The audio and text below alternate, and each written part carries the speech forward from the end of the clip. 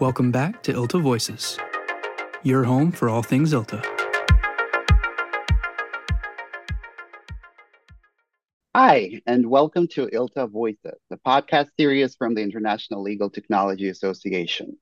We're excited to introduce today's podcast, Mastering Legal Ops, How to Get It Right, and What Happens If You Don't. Today, we're going to talk about legal ops or legal operations and their role in enhancing the client-law firm relationship. My name is Priamurskiy. I work at Lowenstein Sandler as a project management specialist in the investment management group, and I'll be moderating today's podcast. I have two fantastic speakers with me today from both sides of the law firm equation, Julianne Kasprzyk from Lowenstein Sandler and Don Knight from Crown Castle. Hi, guys. Hey, good afternoon. Good. How are you? Why don't we start with a brief round of introductions? Julianne, could you please tell our audience about your role at Lowenstein? Yes, of course. My name is Julianne Kasprzyk, again, as Damien mentioned. I am currently a paralegal manager at Lowenstein Sandler. I started off at the firm about 5 years ago. I started off as a paralegal role, and then 2 years ago, I stepped into a role as a manager, and I took on a lot of the administrative tasks and really got to see the back end, and now get to manage a small team as well. So it's been great stepping into this new position. Exciting. And Don, how about you? Yeah, Don Knight, Director of Legal Operations at Crown Castle. We're a wireless infrastructure company. Our headquarters is in Houston. I'm based out of Canonsburg, Pennsylvania, right outside of Pittsburgh.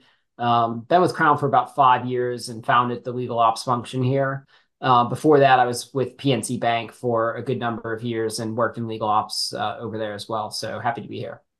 Awesome. And thank you again for joining. So to kick off our conversation, I wanted to start first with defining what we actually mean by legal ops. Don, in your experience, how do you define this term?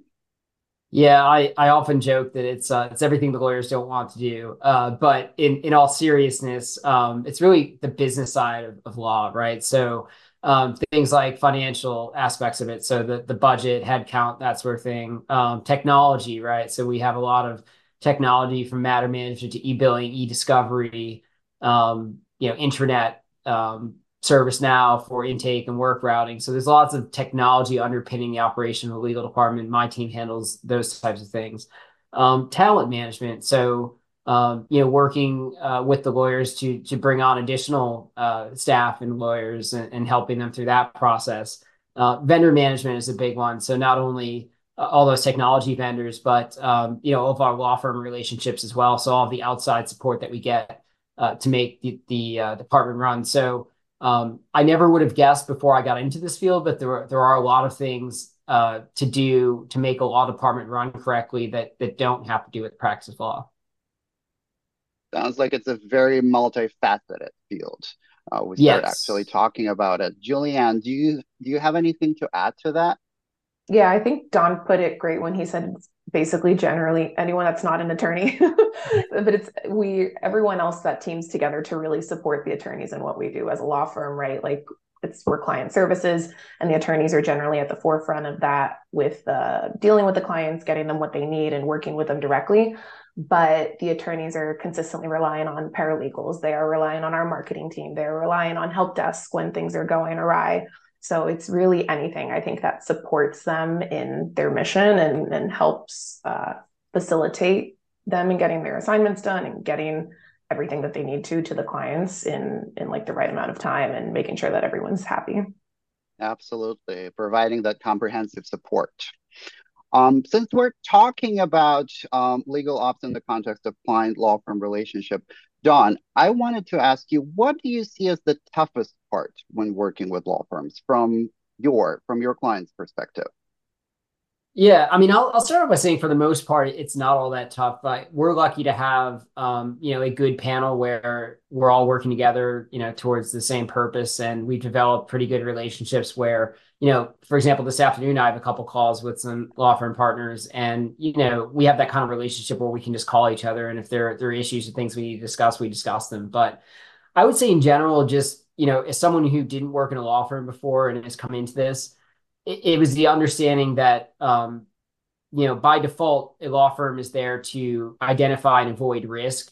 And perhaps sometimes isn't as focused on the business outcomes. And so I think it's important to have those discussions with the firm to understand sort of the scope and where you're trying to go, because by default, they're going to sort of look under every rock and, cross every T and dot every I. And that may or may not be what you want to have happen. And it's not that there's anything wrong with that, but I think it's setting those expectations is really important. And then the other thing I think is just sort of the balance of rate management, right? There's a lot of pressures on the law firm side as far as, associate salaries always rising. And obviously we're all dealing with inflation.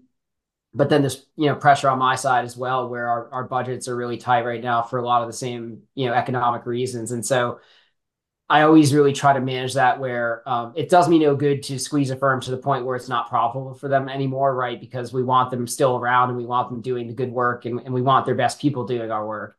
But at the same time, some of the asks just aren't able to be achieved, with my corporate budget. So it's really just trying to find the right spot to be in on some of those things.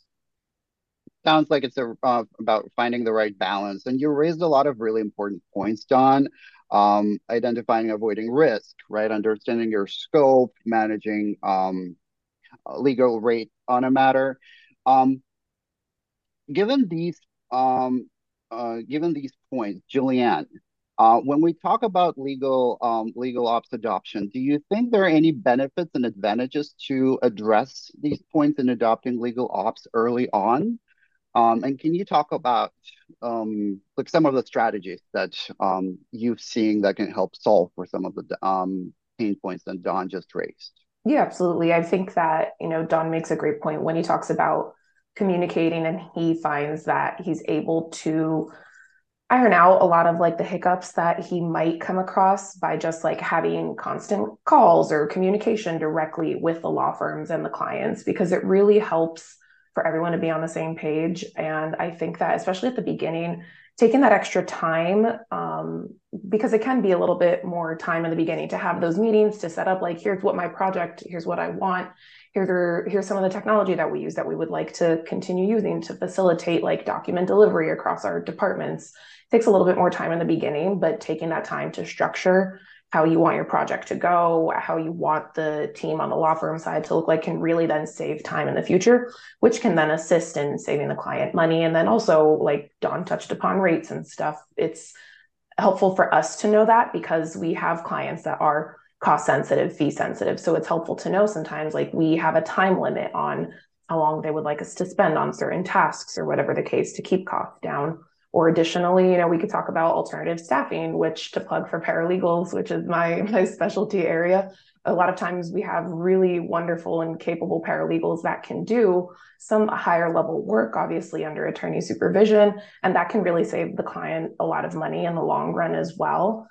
So being able to just be on the same page, and then if something's not working, I think both sides, and particularly for the client to bring it up and say like, I'm having an issue with this, and the legal ops side of things will really be able to help figure it out and I think work together because again, end of the day, client services, we want the client to be happy. So I think just having people on both sides that can talk about that openly and frequently enough and not want to avoid each other and not have those conversations, I think it'll go a long way. And even with client retention, keep the working relationship great. And no one's going to want to like part ways sooner than we need to just because we avoided talking about some like different strategies that could make everyone happy. Awesome. It sounds like you're also talking about being proactive from a law firm perspective. Definitely. And structuring, right, legal operations and your approach in assisting clients, right? And being, showing your voice in legal operations and working both internally and externally with a client, explaining the process and how you can best assist control those costs, right? Look at the risk, identify those scopes. Don, is there a proactive role for the client to play in legal operations as well? Yeah, I think there can be. And I love what Julianne said about, considering things like alternative staffing and making some of those recommendations proactively, because one of the things that I can say about, some of my firms is that I can trust they're going to do the right thing when I'm not looking. And I love that in a relationship, right? Where I just kind of know they're looking out for my best interests, and they know that if they do that, it's about the long-term relationship and we'll keep coming back for years to come instead of, maybe one or two cases and they aren't handled properly, and then you don't see us again. So I think that's so smart. And I think on the client side, I sit in the middle of everything, so I could be a real benefit to the law firm as well. Often they'll start out working for us in one practice group, and then I'll have a need in another group, and the experience has been really, really good working with that firm. So I'll ask them, hey, do you have, if it's, say they're working in real estate, do you have litigation partners, and how is that practice, right? And often I can help connect them with the right people internally to expand that book of business. So I think by the law firm having a good relationship with legal ops, it does open up the chance to deepen that relationship. Absolutely. I think that's really important. And finally, I wanted to talk about, some practical tools and tips we can give our listeners. Julianne, from your perspective, and you already touched upon many of these points, what does an ideal process for matter development look like from a legal ops perspective? As a matter progresses, right? What does a well-coordinated matter look like to you? Yeah, I would say from my end, some of the most efficient matters and projects that we worked on almost always involve some type of tracker. And generally, in addition to that, there could usually be a corresponding database, or there's also sometimes like a document delivery system. But I find that that's really helpful with not only the clients being apprised of how we're doing on our projects and how quickly we're able to get stuff done, and they don't have to ask if we're maybe like delivering a tracker or a status chart to them weekly or bi-weekly, whatever the case is. And then similarly, there's symmetry in how we are getting documents back and forth to each other.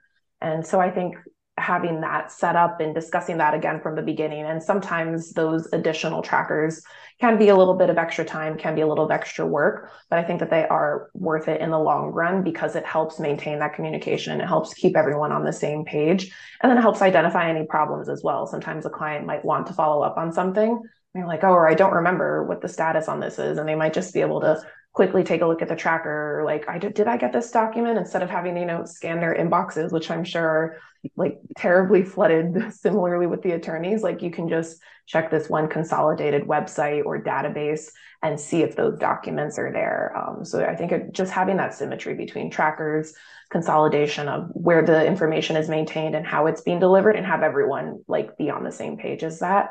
And then again, just similarly as we talked about before, having regular check-ins, maybe a bi-weekly call, status call with the client. And when you have everyone on the same page with these trackers, and everyone's already being apprised of what's going on, those calls tend to go pretty quick. Like people think like, oh, status calls, they're going to be an hour. It's like, no, a lot of times they could be 10, 15 minutes. It's like, hey, I just noticed these two things outstanding on the tracker. Like, what can we do to move these along? Absolutely. I like how you put the word symmetry. I think it really well encapsulates the process we're talking about here.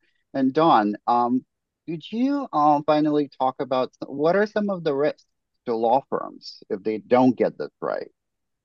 Yeah, I think, Julianne's doing a lot on her end to sort of manage expectations. And that's where I've seen things get really sour. Like I can think of an example where this might shock you, but sometimes the lawyers negotiate their own arrangements and skip around legal ops. I'm sure maybe Julianne, that happens on your side as well. Yes. But I can think of a time in my career where it was a large litigation matter, and that had happened, that the lawyers on both sides had negotiated a success fee.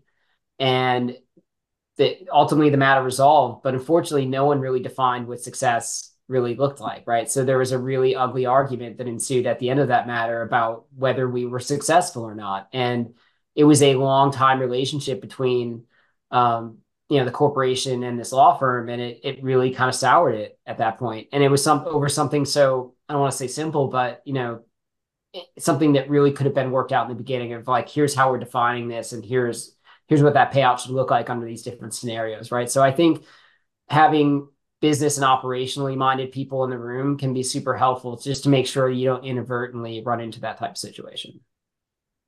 Awesome. And as we conclude our podcast, what final advice, and I address this to both of you, what final advice do you have to for our listeners on how to better partner on either side of this relationship?